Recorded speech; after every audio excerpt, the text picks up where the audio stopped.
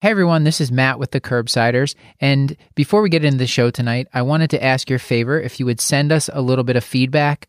A lot of our episodes, we have these great long discussions with our specialists, and at the end, we have these episodes that may be anywhere from 60 to 90 minutes long.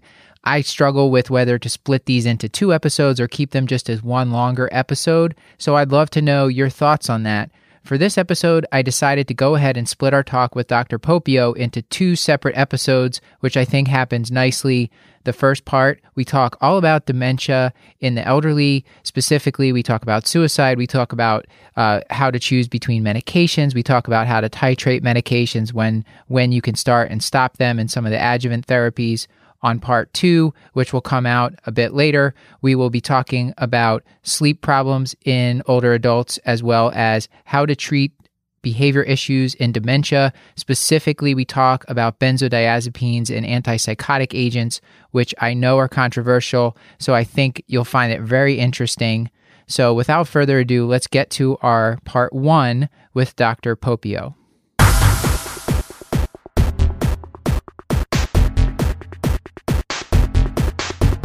Curbsiders podcast is for entertainment, education, and information purposes only, and the topics discussed should not be used solely to diagnose, treat, cure, or prevent any diseases or conditions. Furthermore, the views and statements expressed on this podcast are solely those of the host and should not be interpreted to reflect official policy or position of any entity aside from possibly Cash Like Moral Hospital and affiliate outreach programs. If indeed there are any, in fact there are none. Pretty much we aren't responsible if you screw up. You should always do your own homework and let us know when we're wrong.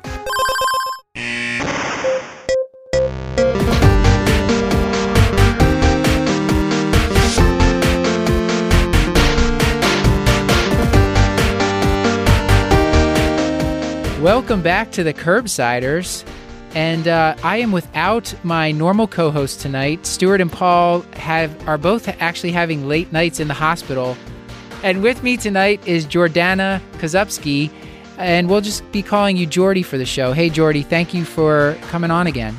I think that's easier. Thank you for having me.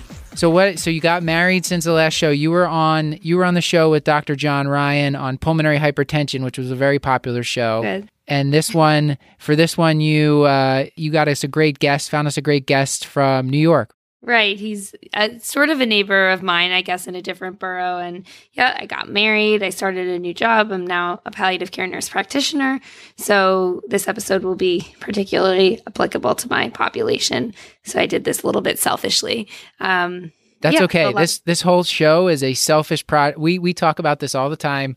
Stuart, Paul, and I, this is a selfish project that helps our practice tremendously. So it really does. I mean, it really forces you to do the research into something that you know that you can benefit from. And so anyway, I think, is this the intro or outro? Yeah, this is the intro.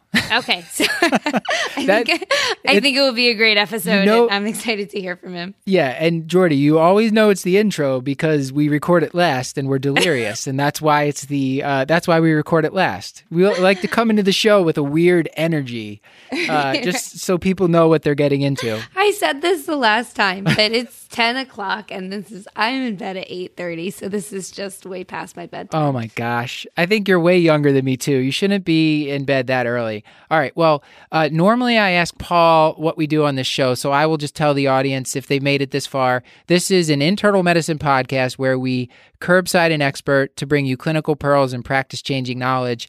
On this episode, we spoke with Dr. Dennis M. Popio. He is an associate professor of psychiatry at New York University School of Medicine. He grew up in upstate New York and attended Union College. He graduated SUNY Stony Brook School of Medicine and completed his psychiatry residency and geriatric psychiatry fellowship at the Icahn School of Medicine at Mount Sinai. After fellowship, he worked at Mount Sinai for 6 years, rising to the position of director of the Outpatient Geriatric Psychiatry Clinic and director of medical school education of the Department of Psychiatry. In 2012, he was recruited to NYU to revive the electroconvulsive therapy service at Bellevue Hospital. He now is the director of that service and the unit chief of the medical and geriatric psychiatry unit at Bellevue Hospital. He also directs a course in the medical school and supervises residents and fellows. His research interests include treating depression, educational theory, and LGBT issues in geriatrics. He also makes a crazy good red sauce. On the show tonight, we talk to him all about depression. We touch a bit on suicide, a lot of ins and outs of the different medications. It's a really wide-ranging discussion, and I think you'll find it really enjoyable, just like we did. Dr. Popio, is it okay if we call you Dennis so I don't have to struggle with the name all night, and also because we call all our guests by their first name? That's fine. Okay. I should have mentioned that before we started recording. So I want to ask if you could just, to start off, give the audience a one-liner that gives them a little bit of flavor about who you are. Sure. My name is Dennis Popio. I am a geriatric psychiatrist working out of New York City. I am both a inpatient psychiatry unit chief as well as a consultation liaison psychiatrist. And your dog has an Instagram. That is true. My dog has an Instagram. It's at Steve the Cardigan Corgi. He is a Cardigan Corgi who is a typical dog about town. I'm really like, this would be so great to have Stuart here right now, because he would be like furiously looking up and like sharing pictures over Skype with everybody. But we'll just pretend that's happening. And thank you, Jordy, for reminding me about that. Well, Of course. Dennis, did you want to tell, so what, like outside of your clinical practice, what do you do for fun? Like my one-liner includes my addiction to bad movies and weird eating habits. So anything like that for you? I do love to cook. I watch a ridiculous amount of television, including really bad television. So like, I've never met a reality show that I really haven't liked. I wonder what housewives are like in cities without real housewives shows. Like Tulsa. Non-functional. What are the women like in Tulsa? I don't know. There's no housewife show. Can't tell. I don't know. Not yet. But now maybe those people are listening. Now they know there's a market for it. Maybe it's in the works. Maybe either that, or I'm going to get a lot of hate mail from Tulsa, which is okay. Just send it to Curbsiders. Yeah, please send all your hate mail for Dr. Popio to the curbsiders@gmail.com. Jordy, did you want to ask anything? Yeah, I know you do a lot of teaching, so. What's a good piece of advice that you like to give to new students? So, I think that it is important to be really open-minded about things. I know that a lot of people come into medical school with an idea of what they want to be. But I do, there we go. There's Steve. But I think it's important to sort of keep an open mind because you don't know what happens. So, for instance, when I went to medical school, I thought 100% I was going to be a plastic surgeon. And I spent the first 2 years of medical school hanging out with all the plastic surgeons. And I realized I didn't really want to do that after doing my third year. And I realized that like there was something else calling me. So, I graduated and I matched in radiology, and I did a year of internal medicine and a year of radiology. And I realized I hated it. And I realized I needed to talk to people and not just to snidely point out that they were mistaking like the spleen for the liver, and that, no, that's not a tumor, that's a gallbladder.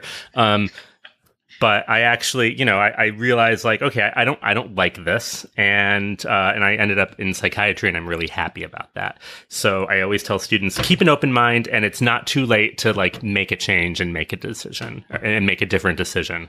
That kind of sounds like the way that I ended up choosing internal medicine. And I just sort of was going by feel like, does this group of people feel like the people that I want to spend lots and lots of time with for a long time? And that was kind of how I decided to go into internal medicine eventually. I was like, yeah, these people are nerdy. They're pretty thoughtful.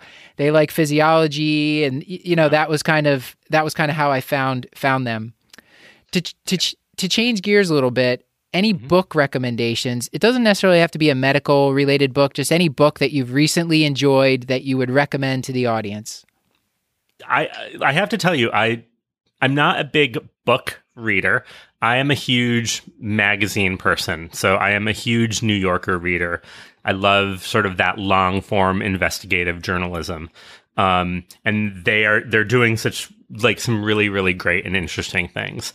So I spend a lot of time reading the New Yorker and I also have spent a lot of time actually, one of the other things that I do aside from teaching residents is I realize we don't spend a lot of time in medical school talking about like professional development and how to sort of get the career that you want. Like we think in these like 4-year chunks and 5-year chunks. 4 years you're done with medical school, 3 to 5 years, you're done with residency. And then all of a sudden you're in a career and no one gives you advice about how to go forward, except for things like find a mentor or, publish or, so, I've been spending a lot of time like looking up stuff like that. And of course, there's no information about that in medicine. So I'm spending a lot of time reading the Harvard Business Review because there is a ton of stuff about feedback and about dealing with difficult bosses. And, I just, downloaded a great article about how you can make every meeting count. And I don't know about you, but if you're a hospitalist, you spend hours in mindless meetings, and sometimes you run those mindless meetings. And I found that some of the tips and tricks have been really helpful. Matt, what was a book that you plugged a very long time ago? And I bought it and I got like halfway through it. It's a yellow book. It's called like Multipliers? No. It's about like being present and something work hard. Deep Work. Deep Work, yeah. Yeah, Deep Work is by Cal Newport. It's a fantastic book. He's some sort of a computer. I want to say he's a computer scientist, and he published like crazy during the writing of that book, which was about how to protect your time and make your time count. And so that book was hugely influential on me. And I'm reading another one now by a guy named Greg McKeown, McKeown or something. And it's called Essentialism. And it's basically, he talks about like making difficult choices so that you don't end up on a bunch of committees that you don't like, and only really saying yes to things that are like a hell yes, like, that you really want to do. So I think this is important. Yeah, I too, Dennis, am obsessed with reading about this kind of stuff. And we talk about it a lot on the podcast. I find that helps keep me kind of thinking about these things.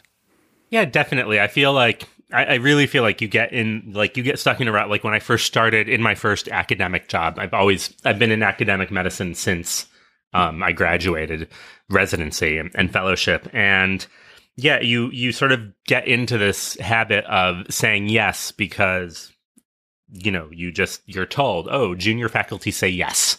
And then all of a sudden you get stuck doing things that like really don't move you forward in the path that you need to go into. So yeah.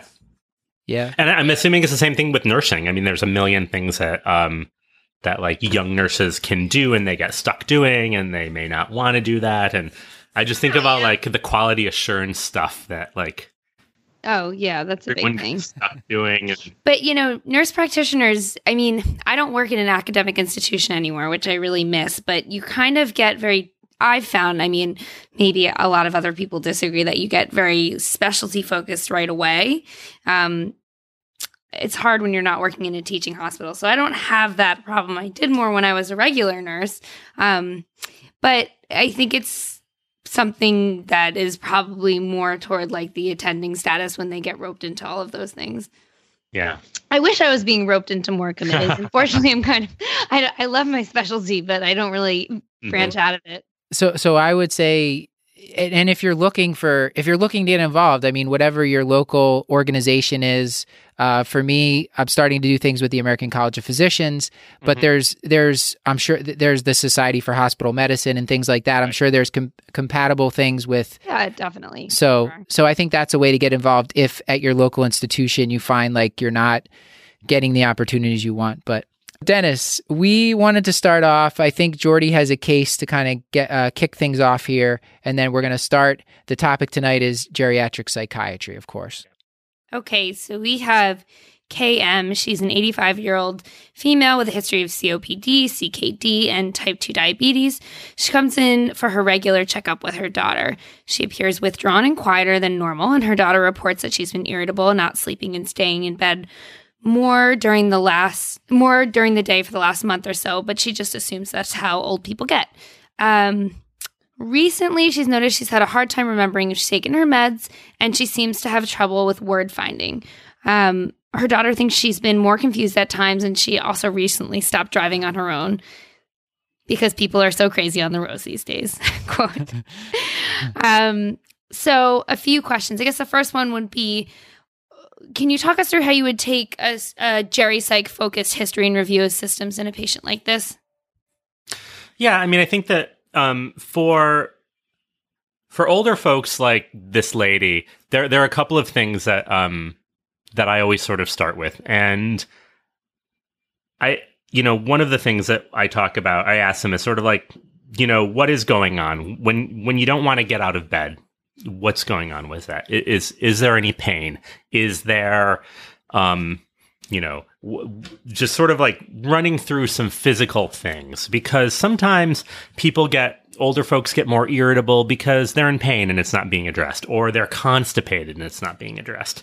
But what I would start to ask her is to say things like, have you started to feel more down or more blue, more sad recently? Are you spending most of your time feeling that way? And also questions about like, have you dropped a lot of your activities or things that you really found interesting and fun? And those are actually, I think, the first two questions of like the PHQ-9 or the Patient Health Questionnaire 9, which is, an actually really good screening tool for a lot of people. It's great that the patients can do it themselves. It's been validated to hand it to people and they can check off little boxes. Because what it sounds like is everything that sort of is going on that you're hearing with this lady is sort of the classical signs and symptoms of a geriatric depression. So you've got the lack of motivation to go out. You've got the lack, the irritability, the maybe new problems with memory, which is probably not a dementia, but more likely, just, a symptom of the depression. And so all of those things make me think about, hey, this is what's going on. That being said, she does have a bunch of medical problems. So you want to make sure that that she's not, unable to breathe, that she's not apneic at night. That can make her tired. Yeah. Those are things, that she's not overtired, that she's not in pain, that she's not having an infection. All of these things can look like depression in an older person. If her thyroid hasn't been checked recently, check on that. All sort of these little things that we sometimes forget about are important to remember in older folks, because things like, hypothyroidism can look a lot like depression or dementia. And, I'm glad that this lady has a little bit of the irritability. Irritability can, when people think about depression, they think about sad people who are tearful. But when older folks get depressed, they can also look very anxious, and they can also look very irritable. One of the things that I always think about, and I talk to my generalist colleagues or my geriatric medicine colleagues, is that if people start showing up to your office more often with sort of vague complaints, do the PHQ-9, because they're either depressed or anxious. I like and that. So, it's sort of like if they're there for no reason and they just sort of show up one day and then 2 weeks later they just sort of show up again, chances are they're depressed. Depressed people, oddly enough, visit hospitals and doctors more, but take medicines less. Do you use any other screening tools aside from the PHQ-9? That's the big one, aside from, for depression. There is something called the Geriatric Depression Scale, which is like a 30-question scale that you have to actually talk people through. It's a bit of a pain in the butt. But like these days, aside from what I usually recommend to people, aside from like, since I, memorized it basically, but, and that's sort of like in my interview, I go through the symptoms of depression. The PHQ-9 does a great delineation of all the symptoms, with the most important question, which is the last question, which is, do you want to kill yourself? Or are you feeling suicidal? To throw that one in there. Because we forget. I mean, I think the hard part is that we don't remember that older folks do actually suicide. And, we are having an epidemic of suicides in this country these days, and older folks are part of that epidemic. And oddly enough, and this is a horrible thing, but most elderly people who suicide have visited their primary care doctor within 2 to 3 weeks of the suicide. Yeah. Wow. So are there specific questions that we should ask, like in relation to that? Like, do you have a gun in the home, or like how are elderly people committing suicide? So, there are a couple of different things. And so in general, the sort of the same rules apply that they do for younger people. Men generally commit suicide with more lethal means like guns. Women tend to use overdoses and other means. So what I usually ask people, and first of all, the other thing is like, remember, it's okay to ask people if they are thinking about hurting themselves. And some older folks will say, I just feel like it's not worth going on anymore. And you may hear old folks say that, or elderly people say that often. And that's not always worrisome. I want you to take, people saying like, I want to hurt myself, or I'm thinking of dying seriously. On the other hand, there are people who also say things like, I've lived a really good life. And I've, and that's okay. The next question that you can ask is something along the lines of, well, have you ever thought about doing anything to end your life? And if the answer is no, and then you can say like, well, why not? And a lot of times will say, well, I'm afraid to, or I couldn't do that to my family. And some people say, well, yeah, sometimes I do think about it. And that's where you can ask the next question, which is like, well, what would you think of doing? And, and if they say something along the lines of, well, I have my old pistol from World War II, that's when you start to think, okay, well, how close have you gotten to doing something with that? Have you, like, is it in working order? Do you have ammunition? Have you ever like gotten it out of the drawer and held it in your hand thinking about hurting yourself? And the more serious this thing is, the more worried you should be. I'm always curious about the next steps. I mean, if you have this little old 89-year-old lady and she is answering honestly, do you hospitalize her? Well, one of the things that I say is like, well, it sounds that you might be pretty depressed if you are thinking about hurting yourself. And so, and this is definitely like, this is really scary. And this is like this is not like, this is not internal medicine 101. This is like very stuff. And it's okay to get a second opinion and to say, listen, I'd like you to talk to someone else. I'd like you to be seen, because just because you go to a hospital and you say you want to hurt yourself doesn't mean that you're actually going to get admitted, because you'll be screened by experts who will decide whether or not. But in general, I do actually ask people, although it's rare in New York City, in other places in the country, having firearms in the home is common. So I always ask, like, do you have firearms? And if someone says yes, and they're also thinking about hurting themselves, I also ask, well, do you think that it would be okay if you gave your gun to a close friend or a relative to hold on to for you? People don't like, you don't want to be like, I'm going to come take your gun away, but because is that firearms are important to people, and they're very attached to them, especially if it's a veteran or a police officer or someone who's grown up around guns and things, that they can't imagine living without them. But they might be able to imagine, either giving them or the ammunition to a trusted friend to hold on to till they can get through this difficult time. Because in general, I usually think that if they're having this conversation with you, that's actually a really big step in that they're being honest and they're asking for help.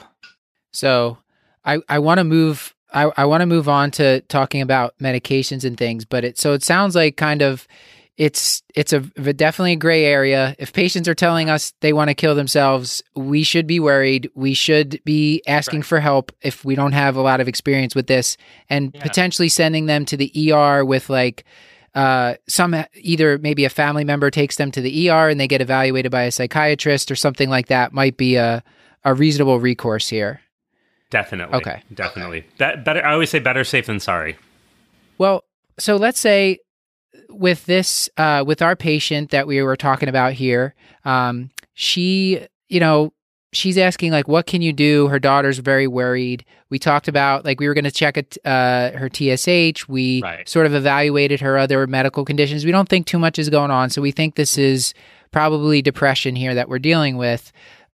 how do you start to decide, like, am I going to do psychotherapy for, like, put this person in therapy, or am I going to start them on a medication? What would be your thought process there? Well, I usually present the options to the person in general, because, some people are fine with taking pills. Some people are like, I can't handle another medication.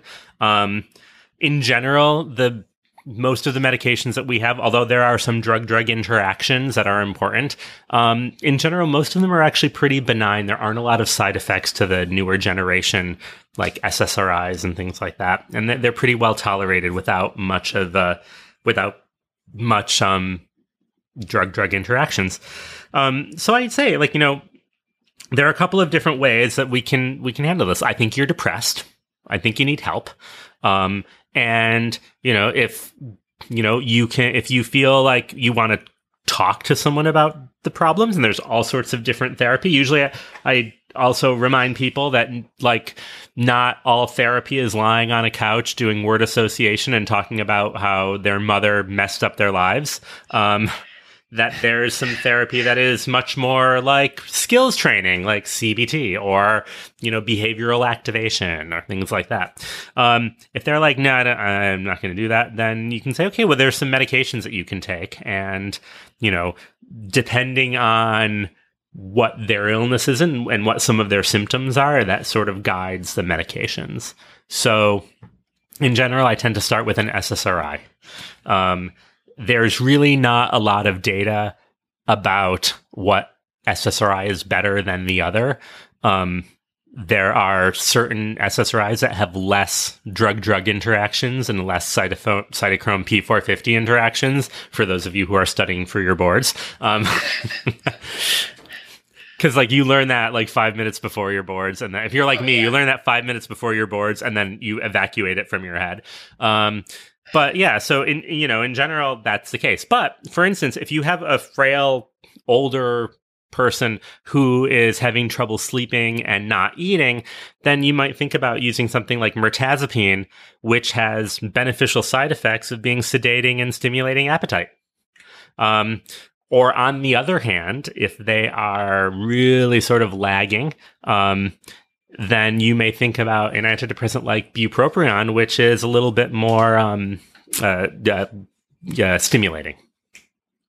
Right. But in general, I usually end up, with the SSRIs leaning more towards the ones with less drug interactions, things like escitalopram or sertraline, as opposed to like citalopram or fluoxetine. I personally find it really helpful just to hear that your own sort of clinical pearls about trying, this agent if someone has more sedative symptoms versus someone who's more hyperactive and anxious. Or are there any other go-to medications for sort of your typical patient with a certain type of symptoms, if that makes sense? Basically, if you've got someone who's not really eating and they're not sleeping well, the mirtazapine is really a winner. The bupropion is stimulating. The downsides with that is that it can actually curb people's appetites because it is stimulating. Also, if the person has a lot of anxiety along with the depression, which is common in older folks, that may not be the best medication because it can actually still make people more anxious. And of course, if they're a drinker, you may want to avoid the bupropion since it can actually like lower the seizure threshold. But in general, like, I would probably say about like 75% of the like mild to moderately depressed people out there will tolerate a good SSRI. And, I think that we talk a lot about the old geriatric adage of start low and go slow, with the idea is that you might want to use a lower dose and then titrate it slowly. And that's fine. It's really sort of patient dependent. But at the end of the day, if the patient is not having side effects and that you're not seeing a good effect of the medication, you really do need to push the dose. And I think that one of the things that is bothersome is I'll get referrals from general medical doctors who have someone on a very low dose of an SSRI, and they're like, well, it's a treatment failure. And you're like, no, it's not. You just have never bothered to actually increase the dose for whatever reason. And I know some people are not comfortable doing that, and some people are worried that you can't go over, like, you can't raise the dose to a typical adult dose. But, keeping in mind that, the side effects for older folks may be a little bit different than adults, you can do that if you're careful. Yeah, Dennis, I was just going to jump in from a primary care perspective. When I was regularly starting these medications, let's just take sertraline, for example. Mm-hmm. If the person was really old and frail, I might start at 12.5, and then every week or two, I would go up to like 25 and then 50 and then usually 100 or so. I wouldn't go much higher than that without probably getting a psychiatrist involved. And so I think it's helpful to hear maybe how often, like, what's a reasonable course to titrate, like how often should you titrate, and how do you counsel the patients? Like, you don't tell them you're going to feel better tomorrow, right? It takes weeks to months before we get to the max effect. So how do you kind of counsel patients through that? What would it sound like? So what I usually tell people is, I say, we're going to be starting this medication, and then I present them with the side effects, but I try not to scare them. And then I say, part of the difficulty with medications and with side effects in people who are older is that, like, the drug companies just don't run side effect studies in old people. They don't. They run them in college students. So we don't really know what's going to happen. And that can be hard for people to have to say. I mean, luckily, I'm a psychiatrist, since we don't know really what causes any of our diseases or what any of our medicines do, aside from like what the label says they do. Like, I'm used to being like, I have no idea, but a lot of people don't. And so you can say, like, listen, this may not work. This may not work quickly. This medicine will not come to its full potential until 4 to 6 weeks after you start taking it. And, we want to make sure that you don't have bad side effects. So we're going to start this medication slowly, which might mean that instead of the 4 to 6 weeks, you may not reach its full potential of the medication until 8 to 12. But you will start to feel a little bit better every week. There's some studies. I remember reading one study that you can, like, even after 48 to 72 hours on an antidepressant, there are sort of like tiny but somewhat significant changes in attitude that can be tested. People don't notice. It's almost like unconscious, but it can happen. And the other great thing is that, what's good and bad, is that a lot of what we call the neurovegetative symptoms of depression, the poor sleep, the poor appetite, the lack of energy, those will actually get better first. So people may still be having, like, ruminative thoughts and being in a sad mood and not enjoying things, but they may have a little bit more energy and their appetite will come back, which you can actually point to and say, hey, this is what's going on. The other thing that I always recommend to do is that, you can give people serial PHQ-9s, and that way you can track their progress. And so that's actually really handy for a couple of things. You can, when people come to you and say, listen, I'm not really sure if I'm feeling any better, you can point to the scores and say, well, it may be difficult for you to see that you're feeling better, but what you're gauging these scores and they are improving. Plus, it's also really helpful for you as a clinician, because when the person hits a plateau, that may be a sign for you to, like, increase the dose. Mm-hmm. And so if you think about like things like the impact collaborative care model of depression treatment that was out of the University of Washington, one of the things that they did was, do these serial PHQ-9s with a very stepwise depression care, so that, like, if the PHQ-9 scores did not fall as you expected them to, then you would increase the dose. It's sort of nicely algorithmic, which is really helpful, and you get a lot of much better results than trying to track it on your own. Are you ever augmenting therapy? Like, let's say you get to the max dose of an antidepressant, like an SSRI. Are you how do you handle that? Do you add something, or do you cross titrate to a new agent altogether? Yeah, so it really kind of depends. And so there are a couple of things that you can do. So if they've maximized on say they've maximized the dose on an SSRI and you've seen some good response, but it's not good enough, then I would say again, there's a little bit of data about this. There's not a ton of data, but there are things that you can do.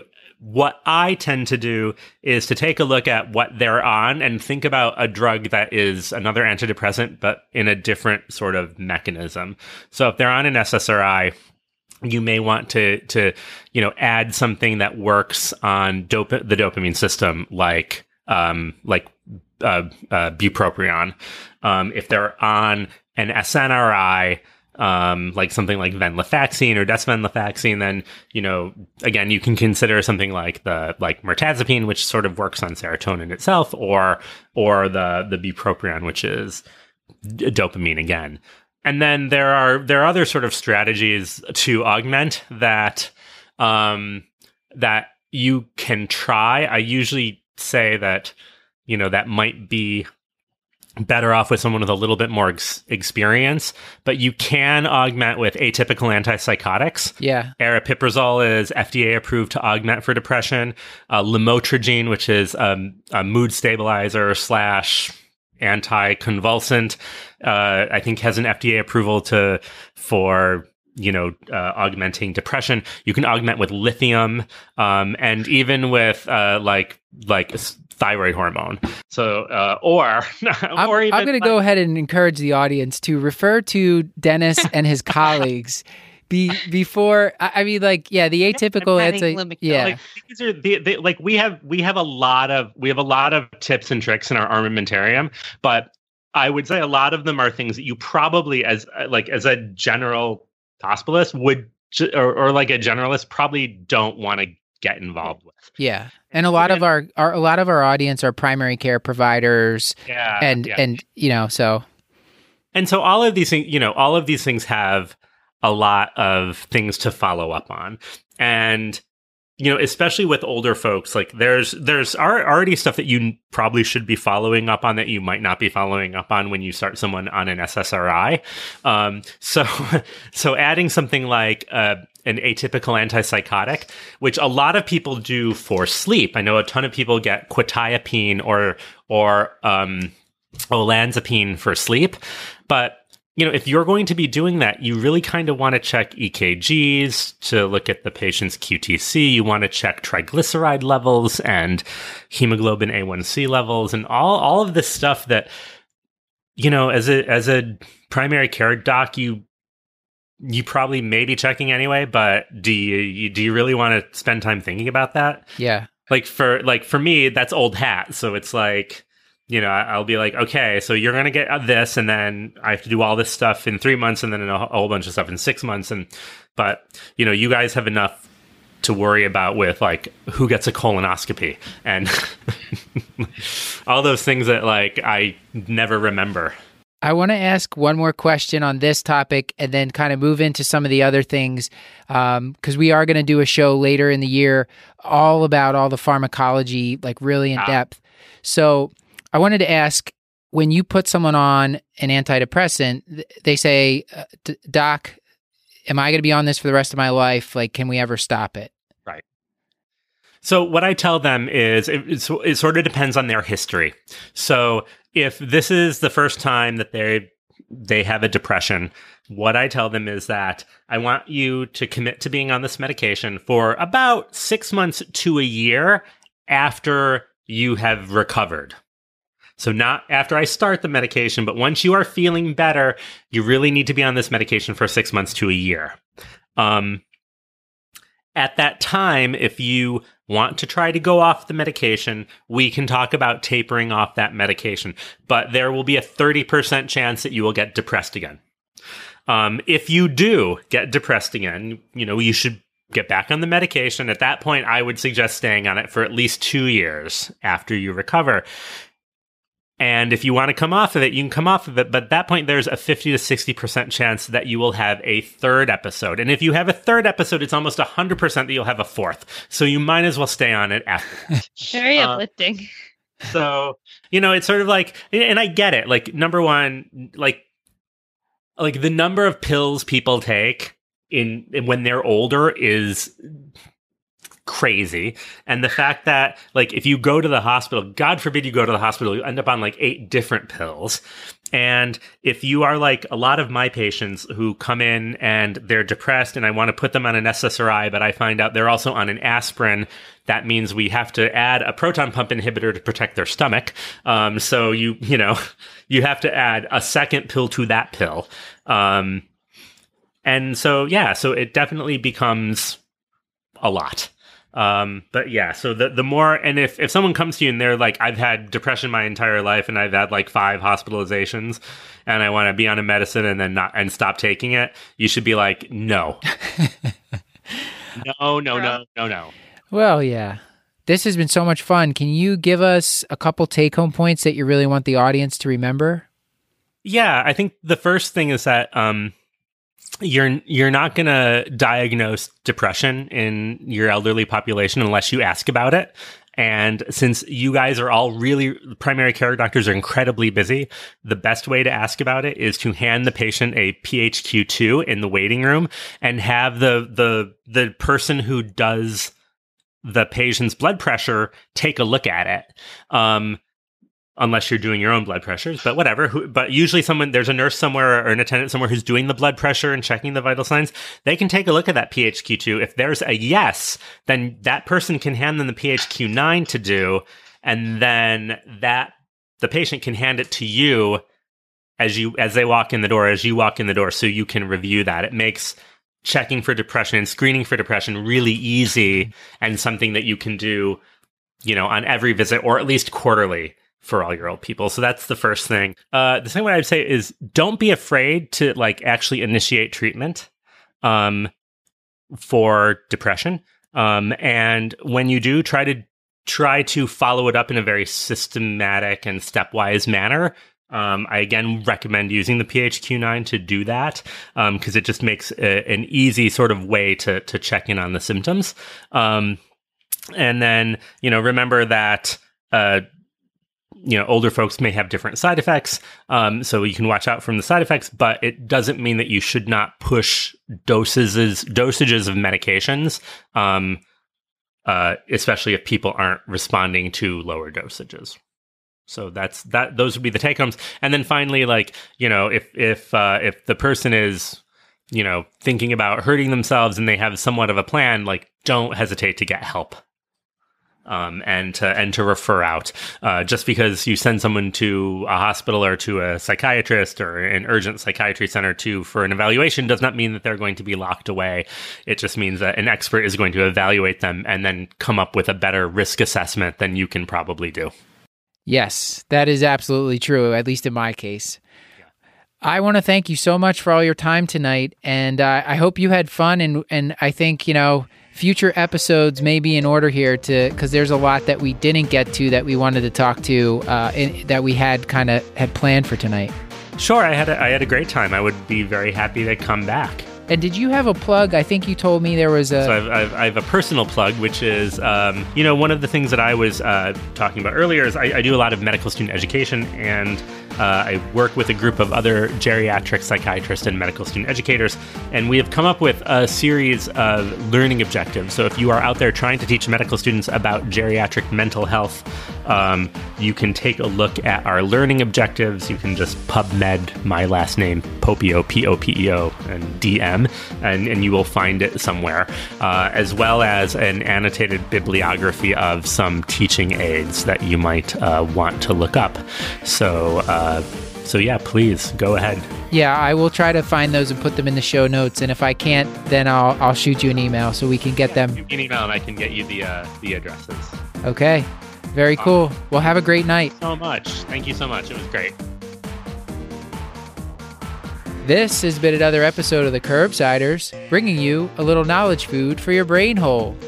You can get show notes at thecurbsiders.com/podcast and sign up for our mailing list at thecurbsiders.com/knowledge food.